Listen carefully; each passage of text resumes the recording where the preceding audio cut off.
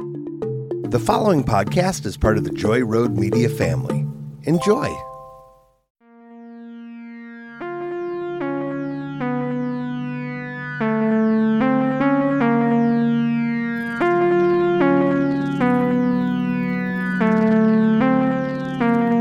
Welcome to Camp Creep, a podcast focusing on anthology horror. Starting with Tales from the Crypt. Hello, I'm Camp Counselor Lauren Jewell. And I'm your least favorite camp counselor, Tish Delano. Guess what, campers? We have a special guest camp counselor. Yay! All right, guys, we're gonna do a couple of rounds of boom chicka boom. We're gonna have hey, let's keep our hands where we can see them, kids. All right, side hug. We're gonna do a side hug.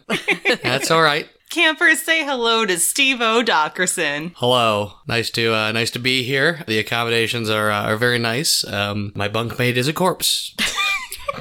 Sounds about right. So, hi, Steve-O. Hello. Hi. Thank you for making the drive over here to Camp Creep. Happy to do it. So, I know we very briefly talked about this, but you were telling me that you were not allowed to watch Tales from the Crypt as a child. No.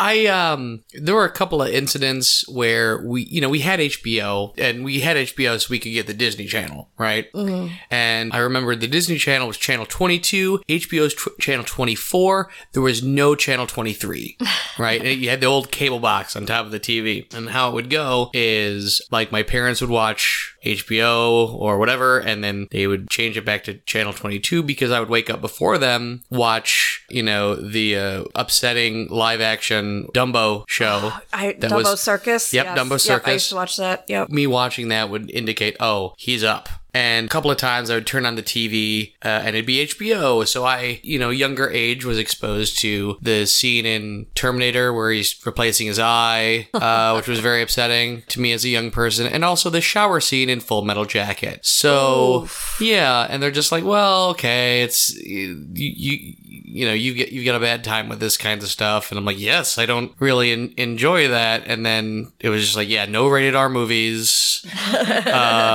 Nothing like that. And, certainly not this show, but this was the show that, like, you'd be at a sleepover. Yes. Yep. And it would be this show or something else. And yeah, so I'd watched a little bit of it, but I'd largely been unfamiliar with sitting down and watching episodes. Do you have an episode that kind of sticks out to you that you remember watching as a kid? I don't. I remember the, mostly just watching the Crypt Keeper, like those segments, and just being like, it's not funny. Why is he laughing? Those jokes aren't good. And is it? And being confused. And then also being, I knew it was a puppet and animatronics and all that kind of stuff, but I was one of those kids who was trying to figure out how everything worked. And so I'm just like, it was a little bit too realistic for me to be comfortable with it.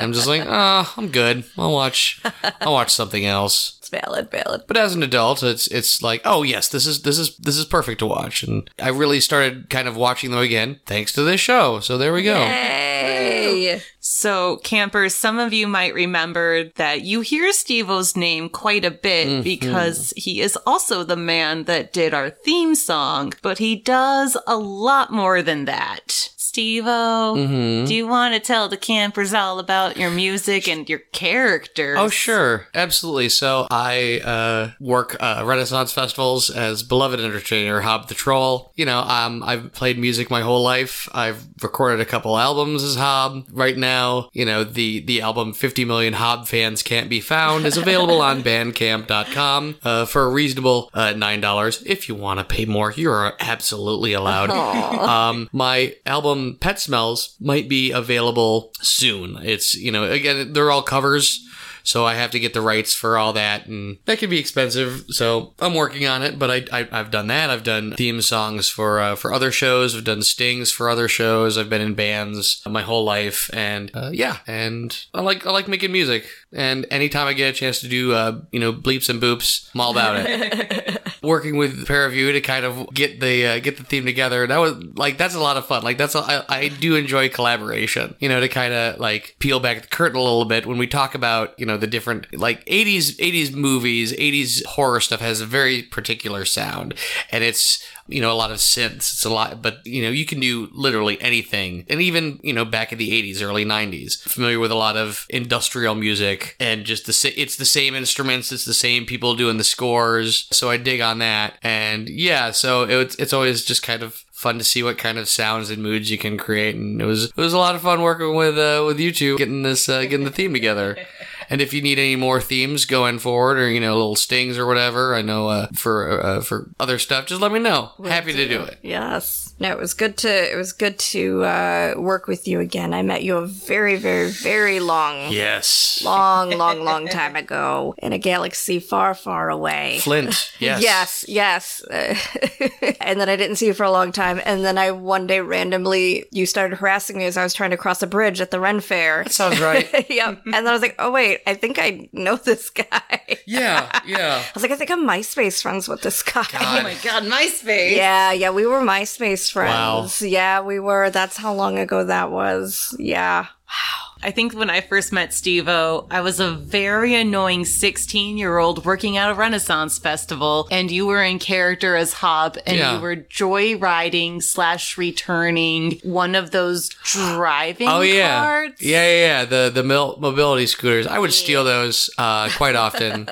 It's fine. Yeah. Everything's fine. All right, and for this week's bulletin board announcement, we just have a little heads up for campers watching along at home. There is a brief transphobic joke in the episode that I sure as hell am not going to bother acknowledging when we go through our little run-through of the episode, but it is there in case you are watching at home. Just like to give that little heads up. All right, are you ready to go creeping through the crypt? I'm ready. Are you ready? Here I go. All right. This is your Creeperosity. This is from vocalzone.com. And since it kind of comes up in the episode, these are bands that have very ridiculous writers. More importantly, I'm just going to read this one. Yeah.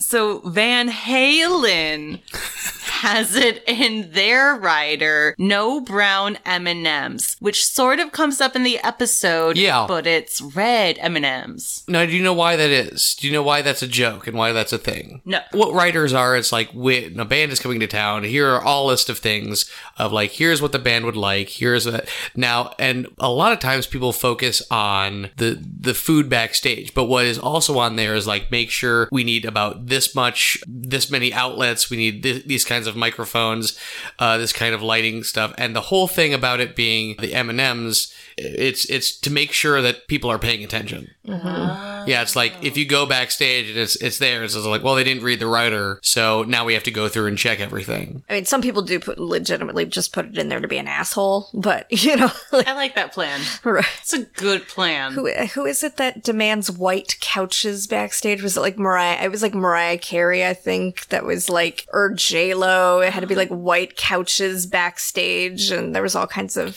very diva-y things in the writer. See, and I've worked, not only have I, been in bands and stuff like that, and touring bands even, but I have also, worked for doing merch. Mm. So I'm also kind of the guy, like, getting that kind of stuff ready, or stuff with bands already, where I'm counting their t-shirts and doing all that kinds of stuff, and back of house stuff as well, just so it kind of became a thing so I could also enjoy the concerts. It's a great way, if you don't have a lot of money, to get in concerts for free, like, I'll sell your merch, or I'll, go to these record stores, put up your flyers, that kind of stuff. But like having white, I've been at the House of Blues in Orlando, and that's about the fanciest establishment where I'm like, well, this level of performer has played, and that, like, if it's gonna be a Mariah Carey situation, that's gonna be a stadium where they can rent that kind of thing. But yeah, when my band Manhole toured, I think our writer was just like, hey, just be nice. Like, be nice and have beer and 2 sugar-free Red Bull. That was it. I'm pretty easy. Wow. Very Midwest of you. Yeah. Wow. Ypsilanti, Right. Do you, like, nowadays as Hob, do you have any writers? Oh God, not really. It's just, well, like,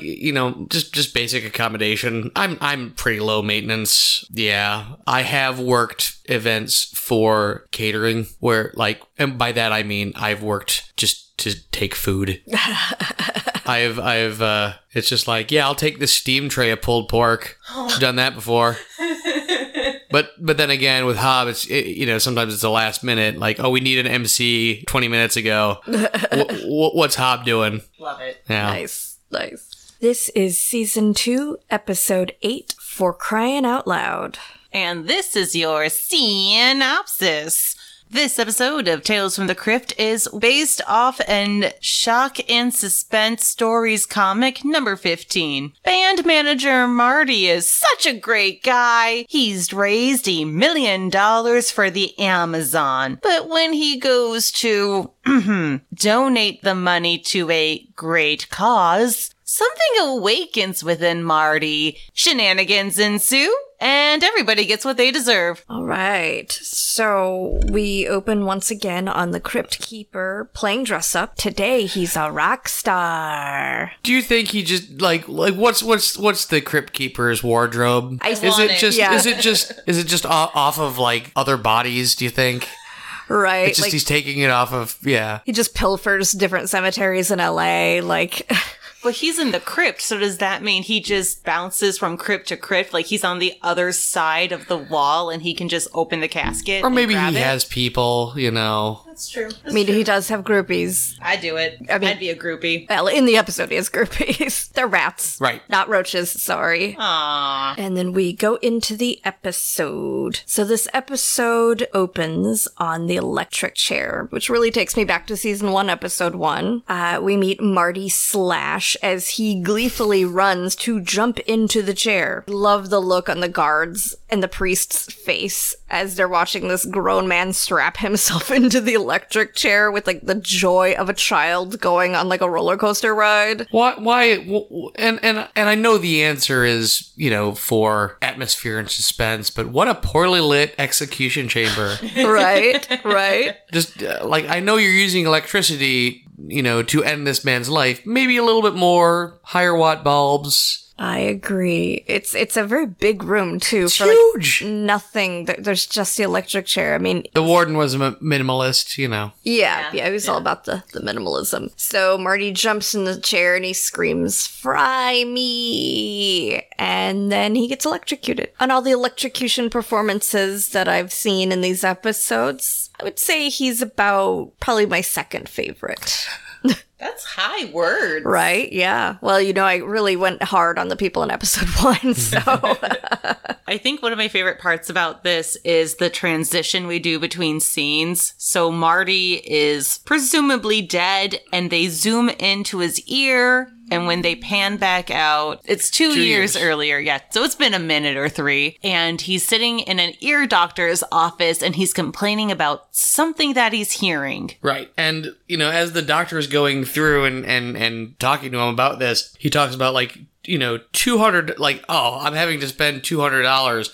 Yeah, man. It's expensive. Yeah. Only 200? Right. Only 200 for an ear, nose, and throat doctor? Yeah. Good. Jeez. Yeah, don't. That sounds great. And did you see how much free shit the doctor gave him? Yeah. Gave him his drops right there, the salve. Right there. He gave him swabs. Didn't have to go into the pharmacy. Right. But at the same time, right off the bat, I can say, well, this doctor is not. Any doctor will tell you, especially ear, nose, and throat, you don't want to put anything in your ear bigger than your elbow.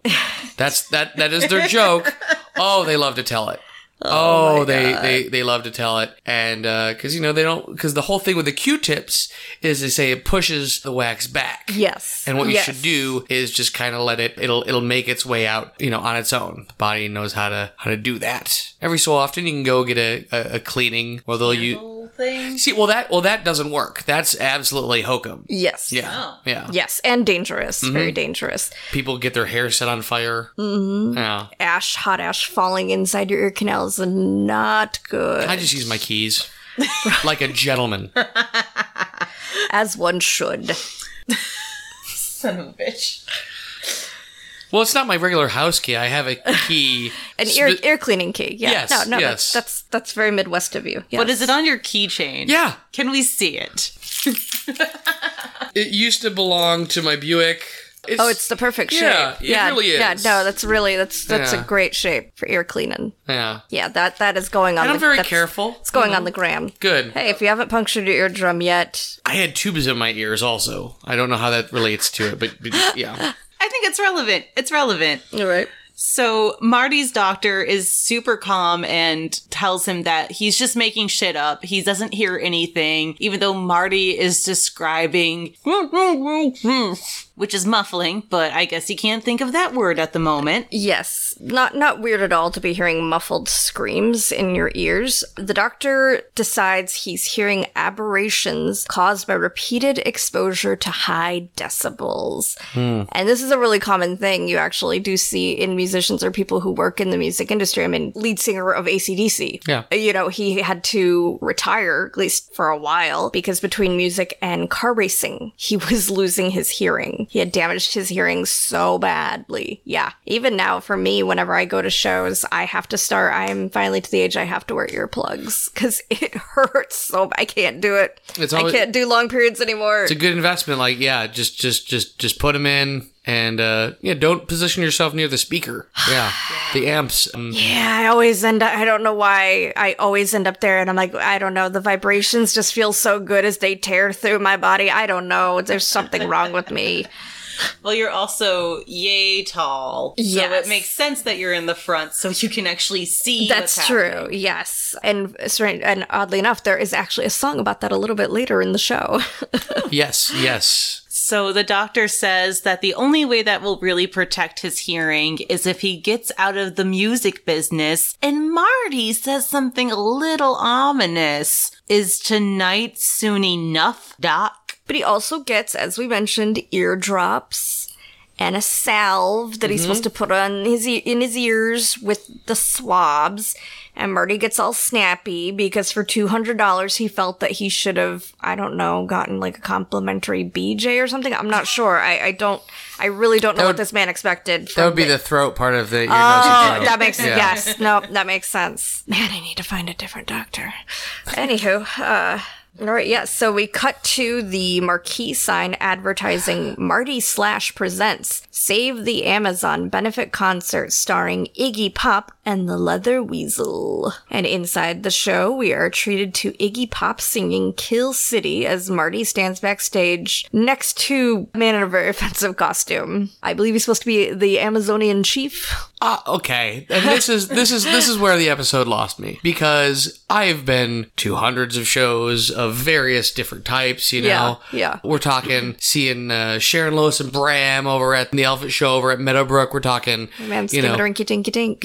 We're talking Fred Penner in a library to seeing Wolf Eyes in the basement of Abandoned House in Ypsilanti. Yeah, Right? You know, yeah. I've big shows, small shows. I've seen them all. I have never seen a concert interrupted midway to thank the the promoter. You know, especially like even a benefit concert. Also, benefit concerts like that probably held during the day. Yeah, and usually that would be like at the very end of the show, they would come out and be like, "Thanks for your money, now get the fuck out." Or before it even starts. Yeah, Before anybody starts drinking, because there's no way that guy didn't get a bottle thrown in his face. Right? Yeah, exactly. The most realistic crowd interaction I've ever seen is in the Brady Bunch movie. Yes. Yeah. And it's one of those things makes me laugh every time when Greg jumps on stage and starts playing the song and someone throws a pop can at his hand, and it just like the sound it makes is just so perfect. But yeah, the fact that these punks and metalheads are very, very polite. Yeah, they're way too polite. Way too polite. Iggy himself is too polite. Well, I'm gonna go ahead and say that's a little bit on brand, and I do like the fact that like punks are showing that they give a shit about the That's world. true. They give a shit about the Amazon rainforest. Like a lot of times, especially in the 80s and 90s, when they show like a fake band, it's having a benefit to legalize nose piercing or something like this. Punk rock has a conscience. So Iggy decides to call Marty up on stage and everything goes quiet. Yeah. Marty is thanking them for helping him bring his dream to life to help the Amazon and calls up Chief Kabubi, gives him one of those oversized checks and says, "We saved the Amazon!" And then backstage, it's revealed that, shocker, the chief is just some white guy in face paint and a very offensive costume. But he does offer to give Marty the spear back. And meanwhile, on stage, Iggy starts playing 5'1", and the crowd goes back to being the raucous punks that we've come to expect. Do you think the casting call for that was just like, hey, if you have a leather jacket and, Yes. punk clothing, like it's, Do you want to see Iggy pop for Yeah, free? yeah. Yes. Then yes. And yeah. then they just have like a bin of black shirts for anybody who has an actual band logo that they can't clear the rights Right. to. You mentioned the title of the song. Yes. So I've met Mr. Pop a couple times. A conversation with him at backstage at a Raconteur show where we were trying to figure out how to work a bagel toasting machine.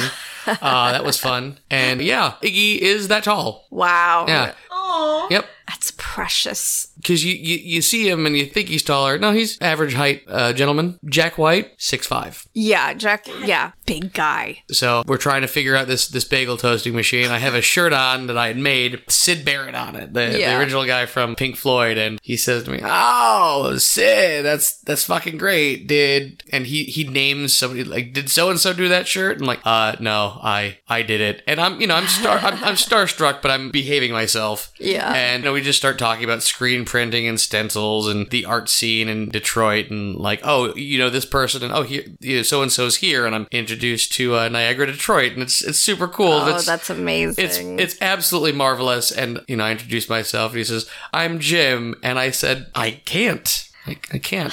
No, nope. Yeah, he's a perfect gentleman. I love it. I love that. He's definitely on my bucket list of people to meet someday. Back to the episode. Yes. Side quest. We love a good side quest here at Camp Creep. Marty goes into his office and announces out loud to no one, in particular, that the money is going to where it is needed most, the Marty/retirement fund. Then he opens the safe and strokes his money very lovingly. We've all done it. I definitely did that on Sunday after fair. And it felt really nice. It does. Just having a large amount of cash. It might have all been mostly singles. That's okay. But it adds up. Yeah. It adds up. Marty hears a voice. There's no one around. And the voice tells him that he's his conscience. Marty thinks that somebody's playing a joke on him, but the voice continues and tell him that he's been in his head and he's been trying to get to him for 38 years. And Marty does not buy into any of this. He just blames it on his nerves. Important part we just missed, though. This voice in his head couldn't get through to him when Marty was a kid and glued a dog's eyes shut? Yeah, I decided to not write that down because it made me sad. I have tissues. I'm good. So he's a year younger than I am now. Good. Great. Successful club owner. I mean, corrupt as all hell, but Right, boy, well- oh boy. It was a different time. It was a different time. That it was. So his conscience then reminds him that it is a felony to steal that money intended for charity, and he reminds him of what will happen to him in prison. I friendlied up some of the language. Basically mentioned something about Marty being assaulted by the Aryan Nation weightlifting club.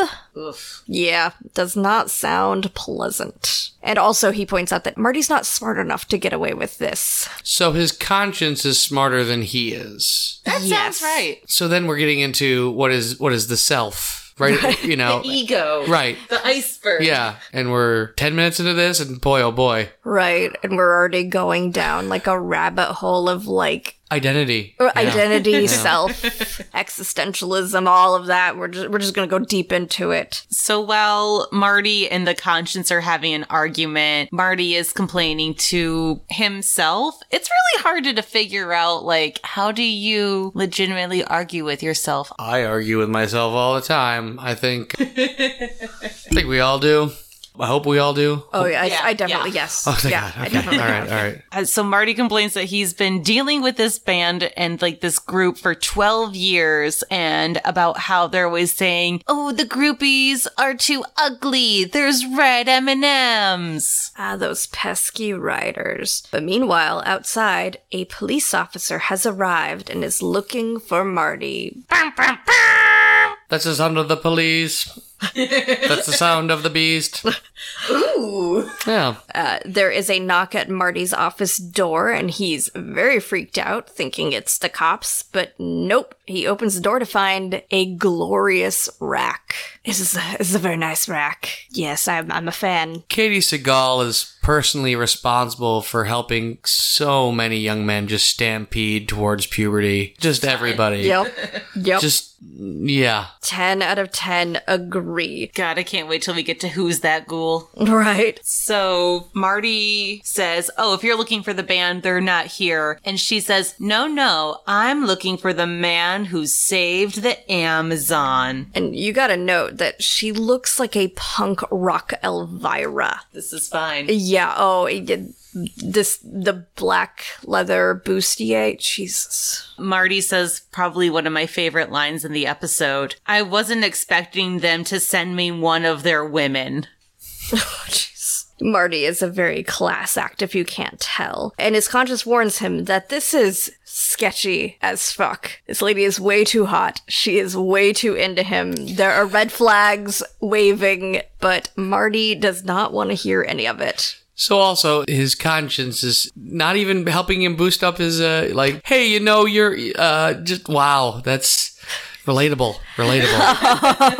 Wow. Oh. Well, hopefully this next part isn't relatable when Marty asks to just skip the foreplay and get right to it. And so she pulls out some protection. Finger protector. And so she says they need to negotiate. And he jumps to the conclusion, which, I mean, if somebody said that to me right before we're about to get on, I would also jump to the same conclusion that she's a sex worker. But no, she is Miss Kielbasa.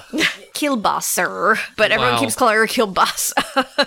Wait, Kielbasa. Yeah, it's Kielbasa. Oh, is it? Yeah. it's- Okay. Everyone she's Miss Kielbasa, but everyone keeps calling her Kielbasa. I apologize. No. I didn't realize that either. But she's his personal banker. God, I love her. 2 looks. Yeah. Doing both. Yeah. Now, Oh gosh. Yeah. She rips off that wig. Oh my god. here's the thing. All right. And Yeah. we're gonna talk about it in a second. But if you are running a scam, if Yeah. you are trying to pull one over on a charity, why are you going to go for the bank, a personal banker with that kind of scruples? You want purposefully to find someone who is just as crooked as you. Yes. And also, you're going to pay that person first. Yes. It's just good sense. Well, I mean, his conscience did point out he is far too stupid to pull off this crime. Again, now that's relatable.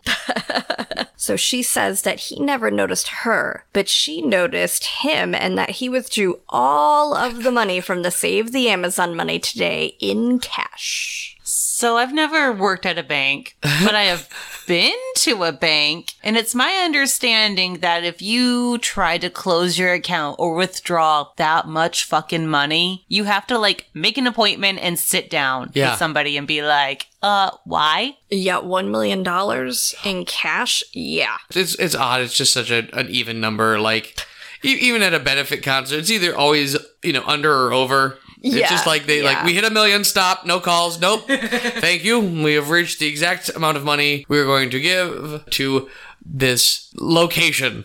Right? Really. So she finds sticking out of his inside jacket pocket a plane ticket to Lisbon, Portugal. It's apparently very difficult to extradite someone from Lisbon, Portugal, which campers, this is, we did not verify this information, so don't sue us if you commit a crime and run off to Portugal and then get extradited. We did not verify this claim. That's a flimsy argument too. Like, I don't think you guys are going to get in trouble for that. I will not be learning Portuguese. I am sticking to Finnish. So she declares that she wants half the money or she blows the whistle. The whistle, sadly, not his whistle. Oh, man. Yeah, so she wants half of it, and Marty's fucking pissed But then he's like calling himself an entrepreneur. This is what he gets for doing all this planning. But he gives in. And the conscience is yelling at him like, you need to do the right thing, Marty. And he agrees. He does the right thing. For himself.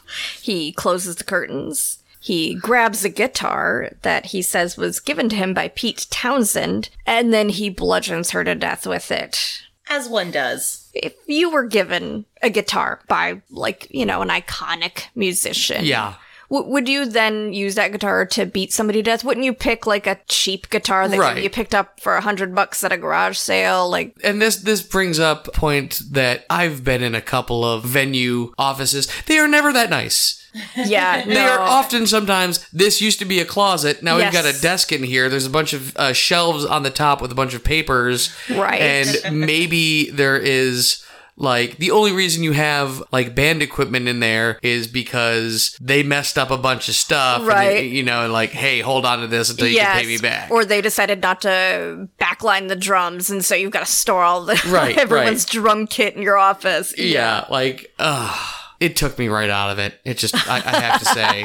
Yeah, I mean, I don't know, maybe things work differently in LA, but yeah, I've never been to a venue. I don't think I've ever performed in a venue aside from a few bars where the owner actually had an office, and yeah, every time it was a converted closet, a broom They closet. all look the same. Yep. There's the desk against the wall, and then Yes. right about, just there's either just a mountain of filled ashtrays or and you know, paperwork. just yep. that you shouldn't be looking at, but for some reason it's just out open on their desk. Yeah. I'm looking at you, Soggy Bottom Bar.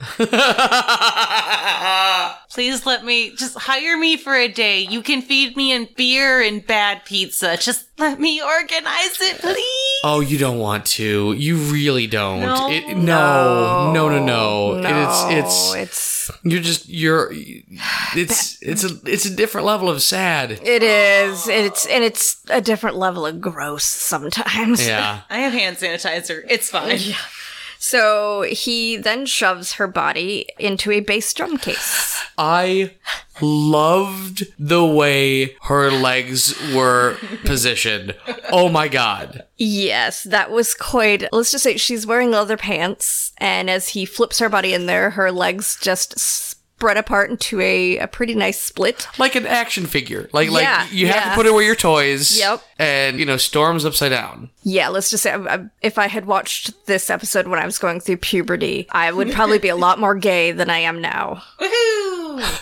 Marty's conscience once again is trying to convince him to make the right choice. And then the cop and the roadie show up at the door, hearing Marty yell and scream. And when they kick the door open, it sounded so bad that they thought they were killing somebody in there. But Marty starts singing poorly. Yeah, you know, just jamming out in his office. Why? They show later that, like, the back office is like movie theater, right? There's Yeah. like where the projection booth is. Yes. So if the band is playing, he heard them knock. Yeah. He heard them, you know, they heard something from outside. I'm thinking that he's actually done more for his hearing if he has this office, which is clearly soundproof. Right. He's doing a lot more for his ears than Doctor is giving him credit for. Right. So the cop claims that 30 neighbors have called to make noise complaints. And this is just a part where I call shenanigans. Yeah. These people live next to a music venue. He clearly only books rock acts. He's not booking Yanni every weekend. Yeah. What? Yeah. That'd be like the people that live next to Pine Knob. That's right, Pine Knob. Yep. It will always be Pine Knob. Yes. Screw you, DTE. Anyways, it'd be like those people complaining every time there's a Metallica concert there or something. Like, I don't understand. Like, I'm like, is Iggy just that much louder? I'm like, Well, yeah. I mean, I granted, yes, punks are probably much louder, but still, like, this is a rock venue. I was like, I don't buy that suddenly the music is suddenly too loud, and he's been doing this for years. But you've also got to, you know, you take in the fact that they have some of Donny Osmond's equipment there. So Donny Osmond is playing That's true. this venue. So we've all been at places like that. And his conscience almost makes him slip. Well, he did slip, though, because he says, I killed my banker, but he tries to cover up by saying, I killed my hearing! They don't sound alike. No, but he has the sound guy lower the volume and then says, thanks to these loud shows, I now have to wear earplugs because I'm losing my hearing. Oh, woe is me. His conscience pulls a fast one and forces him to throw his earplugs at the cop as he's walking away. And that's when the cop notices that Donny Osmond's drum case is there, and the roadie dude's like, oh, he hasn't been here in like 2 months. And Marty's like, oh, yeah, we better get rid of that just right now. Get rid of it. Doesn't have to be here. Goodbye. I really liked that the sound guy was... See, that brought me back in, like, with the exception of the soundboard just having one control for sound that's going to take care of that the sound guy is just the most disinterested in the show. Like, it's just like, huh?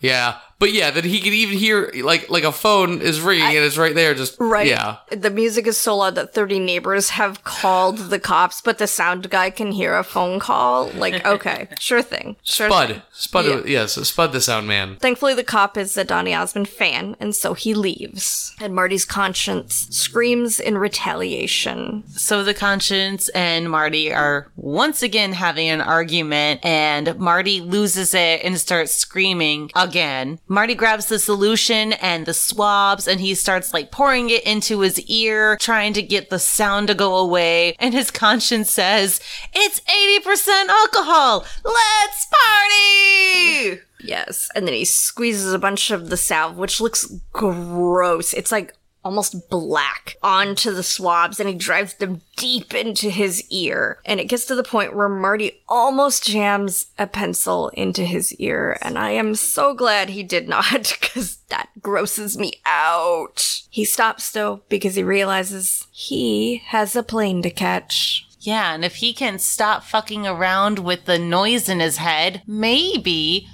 he can pump himself up enough to leave the office, go downstairs, and into the fanciest getaway vehicle there is. Right? A fucking limo! Yeah! If you're leaving the country, why are you spending money out the door? I had that note written as well. Right?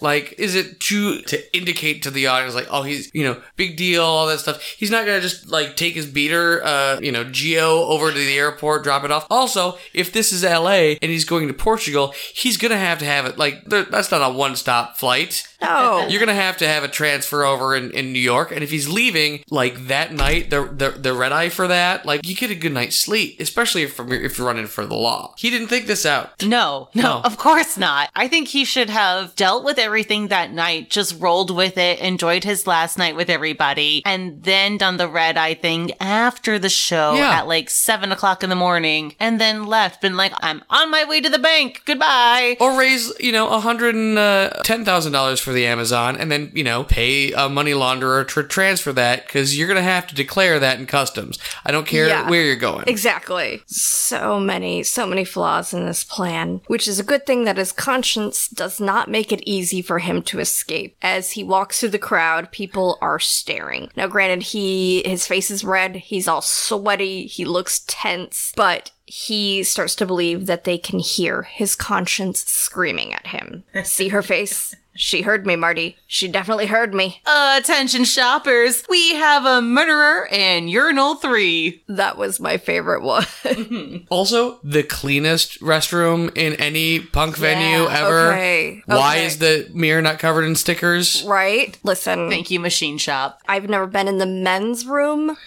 But at my favorite local punk bar that is no longer, love you, Kelly's Bar, Hamtramck. But I will tell you, even the ladies' room looked a hell of a lot grosser than that restroom. This place is too clean. I don't trust it. No. I mean, granted, Donny Osmond did perform there 2 months ago. So Marty declares that no one will hear his screaming conscience over the loud music. So his conscience just starts screaming louder, and Marty retaliates by having the sound guy turn the music back up all the way. The crowd loves that. Oh yeah. They're so happy. Oh, of course. Full of joy. And the cop was just about to leave. Ugh. And poor timing. He slams the door shut, that son of a bitch, and goes back into the venue. The level of acting he did only with his skull. Yes. That's a lost art. Why don't, there aren't actors who are brave enough to just will their skull out of their heads for a performance. It's truly magical. Yeah, because you can't hear really anything that Marty is saying, but his conscience continues to scream. So he jumps up on stage with Iggy so that he can start bashing his head onto a speaker. That I have seen. Oh. Yeah, well. That's impressive, but okay, so I don't know how speakers work, at least ones of that size. When he was doing it, it looked like it was soft, like made of cloth. You're going to have a metal screen on that. Oof. Yeah. So he's bashing his head, and every time he bashes, and and the music dips just a little bit, you can hear his conscience scream, "Confess!" And the cops come up to the soundboard, and they take control, because of course the cops know how to work a soundboard. Why not? That's, and they cut the sound just as Marty's head goes through the speaker, and his conscience screams, and it reverberates throughout the entire venue. "I killed my banker!" They heard me that time, Marty. They know you did it. The crowd is quiet. Punk show I'm going at. If somebody said, "I killed my banker," thunderous applause. Yes. Woo! Yep. Thunderous applause. Just like, yeah. And then they, start screaming about, murdering capitalist pigs. Yeah. I mean, come on. Yeah. Like, pretty standard. The fact that you only sent one cop.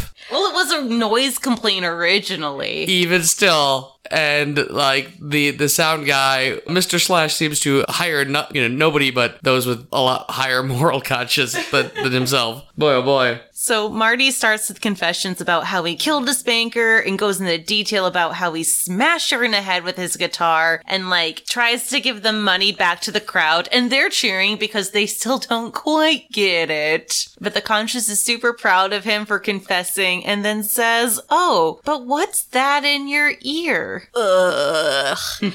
Marty realizes that he has a part of the swab stuck deep in his ear, and he rips it out, and oh god, the bloody part. When the bloody part comes out, I was gagging. Marty's conscience says, "Hey Marty, something just occurred to me. Do you think that's what everybody was looking at all this time? And they could never really heard me? Oh Marty, that would mean that if you just kept your mouth shut, you could have gotten away with it after all." That's some big ope energy right there. Big ope energy. And we cut to Marty in prison, and his conscience is in the middle of telling a terrible joke. And it's noted that it has been 2 years of this. And the prison guards reveal that Marty has completely lost his hearing, so the only thing he has been able to hear for the last 2 years is his conscience, who is currently debating between singing, Broadway songs. And going over the 10 Commandments, which is a very strange, theme this season so far. It's happened twice now. Oh. Do you remember the 10 Commandments, Steve-O? Yeah, it was that movie with Charlton Heston.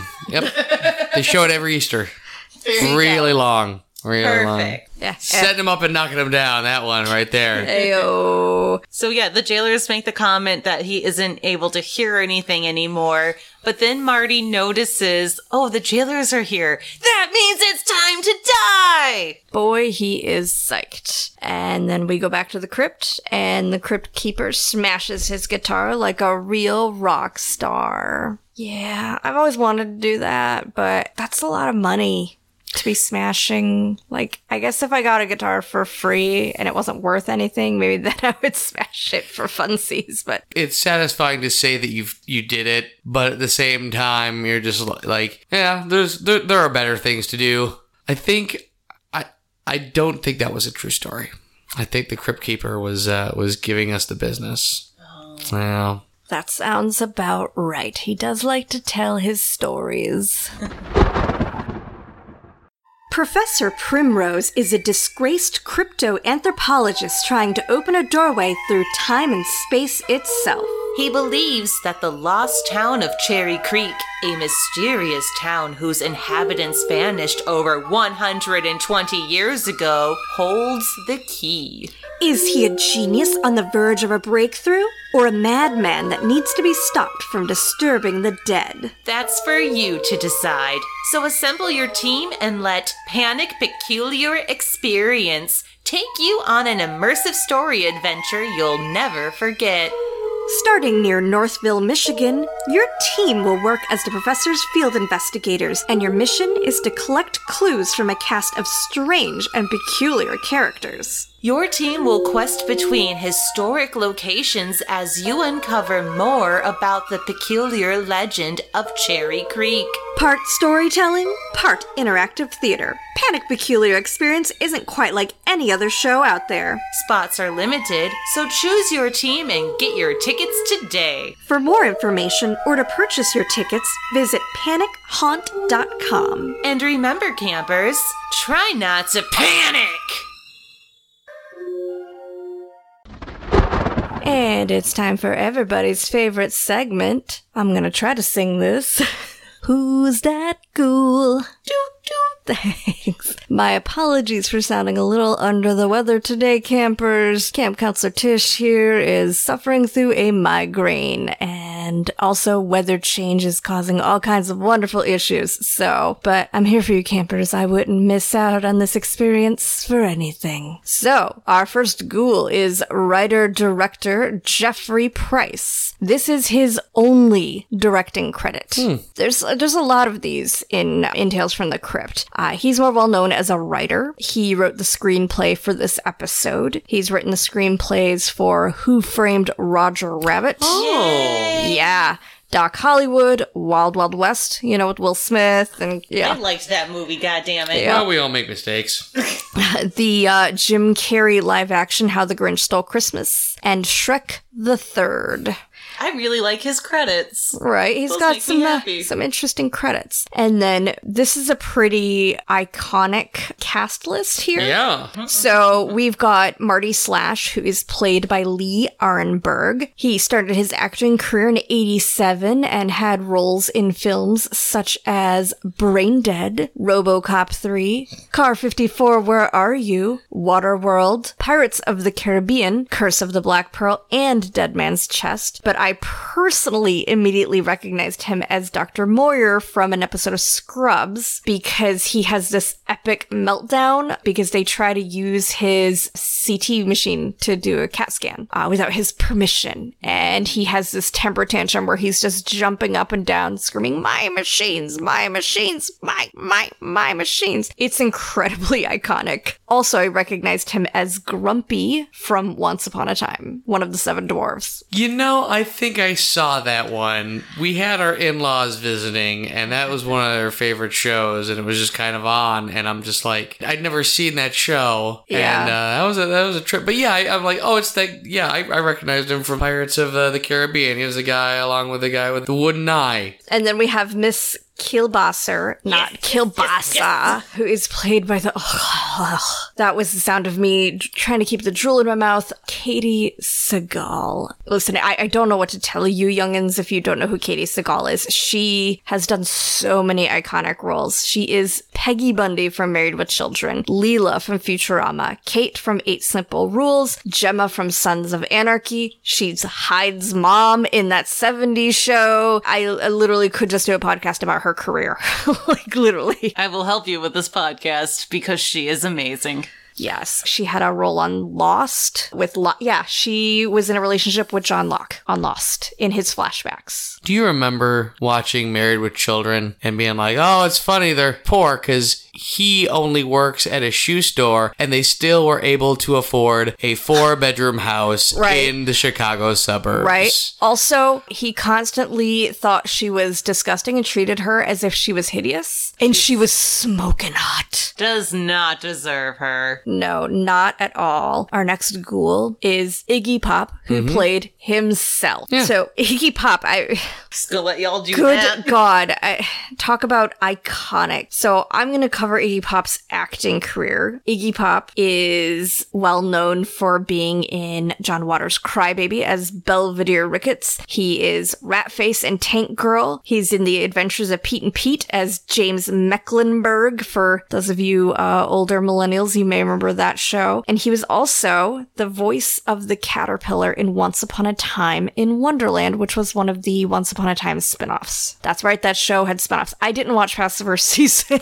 but Steve-O here is going to talk a little bit about his iconic career as the godfather of punk. That's a word that he has a complicated relationship with. You know, people started throwing that word around as like a derogatory term to kind of describe this music. It's rock music, but they used it to describe it as just like dirty and smelly, and he doesn't really associate it with that. Like the Stooges were a rock band. They were, it's raw power. Like, Yes. Like punk aesthetic came from people trying to describe it to other people, to the suburbs, and then the suburbs kind of taking that and saying like, well, I like this. I guess that we make our own uniform from it. But yeah, just him hanging out with Lou Reed and David Bowie and Andy Warhol, just making art, making music. And yeah, he's from Ypsilanti. You listen to the Stooges now, you listen to Raw Power, and nothing sounds like that because they didn't do it. You know, it's not the polished thing that we're all used to now. And he's great. You know, good attitude about everything. Likes to be, from what I've gathered, is he only does things like people ask him to do. You don't really see him going out for like he was on a couple episodes of Deep Space Nine. It's not like there was a casting call and they're like, is that Iggy Pop? You know, but a lot of the whole punk thing came from like, do you spit on the audience? Do you like you smeared peanut butter? And he's just like, when you're performing, stuff happens and you have to be there in the moment. You have to be present in the moment. You have to be like, it's part of the performance. Yeah. My first real introduction to him was the Trainspotting soundtrack, right? You know, Lust for Life used in the trailer. And then you got a little bit of The Passenger played on X from time to time, and Wild One and other stuff. But yeah, nice guy too. Right.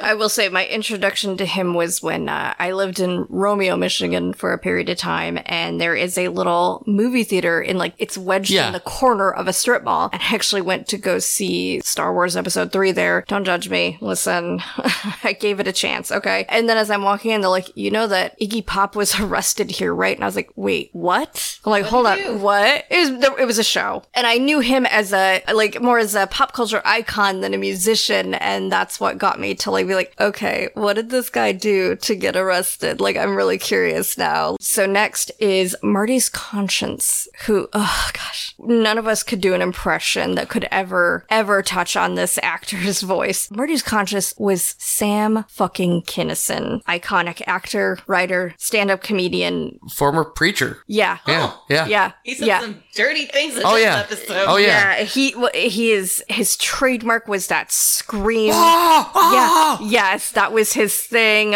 He was a good friend of Rodney Dangerfield's, which is why he did Back to School with Rodney Dangerfield. They were supposed to do Caddyshack 2 together, and then Rodney dropped out, and Sam dropped out due to creative differences. But Sam Kinison sadly died on April 10th, 1992 in Needles, California. He was killed by a drunk driver. Gone way too soon. And then we have one more credit, which on the surface doesn't seem like an important credit in this lineup of incredibly iconic actors, but you'll find out why this is so exciting for me. So we have Police Officer, who is played by Al White. What? Can I take a guess on why you're so excited? Sure. Is there an after-school special involved? Yes. Oh my god, there really is. Yes. So Al got his start in the 70s doing TV and films, and he had roles in Airplane 1, Airplane 2, and Back to the Future. He played Walter Brady on The Young and the Restless, and Dr. Elroy Jackson on the show Switched at Birth. He was also in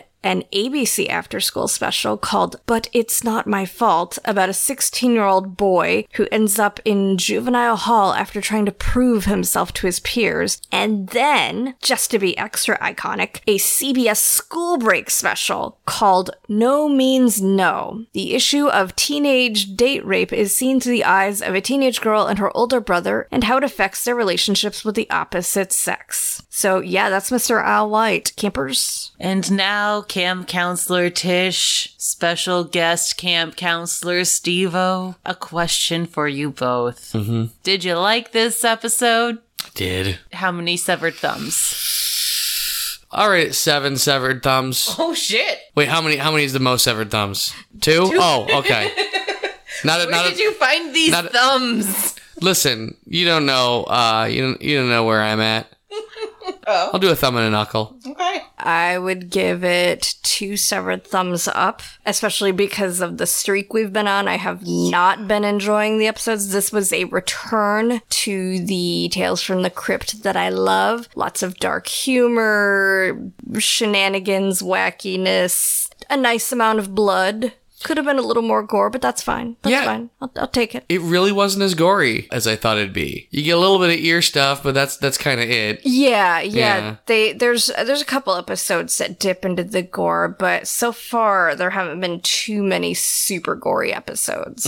I would also like to rate it 2 severed thumbs up because it's fucking hilarious. It's more campy than what we have lately. And goddamn, if just everybody in this episode wasn't fucking amazing. Yeah, great casting. Absolutely great casting. All right, and that wraps up this episode of Camp Creep. Yes. So thank you for listening. But before we go, hey, Steve-O. Yeah. Do you want to tell people where they can find you and everything that you've got going on in your life? Happy to do it. You can go to hobthetroll.bandcamp.com. That's HOBTHETROLL.bandcamp.com and buy not only my album 50 Million Hob Fans Can't Be Found, but also a Christmas song that I did called Rebel Bell. It's and yeah, I'm gonna have some other stuff available on there too. I will also say that your Christmas album is fantastic. And I think that was the first thing I ever bought from you, and it makes me very happy. Troll the Ancient Yuletide Carols. Yup. Yeah, I recorded that and wrote the songs as I was writing, or as I was performing them. All thanks to Lunesta, I think, I did it while on a sleep medicine. I am working on Troll the Ancient Yuletide Carols Volume 2. Turns out it's fun to make Christmas music that is, it's obnoxious in a different way. Yes. Yeah. I love that you brought up Lunesta because that then brought up the memory for me of the one time I tried to take Ambien and strangely I hallucinated that I was in a cave full of trolls. So here we've come, we are connecting, relating maybe. Maybe it was Hob.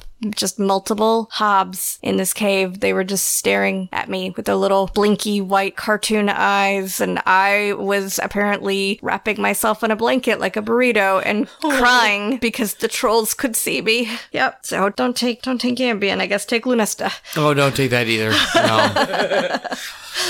Camp Creep Podcast does not endorse any of these medications.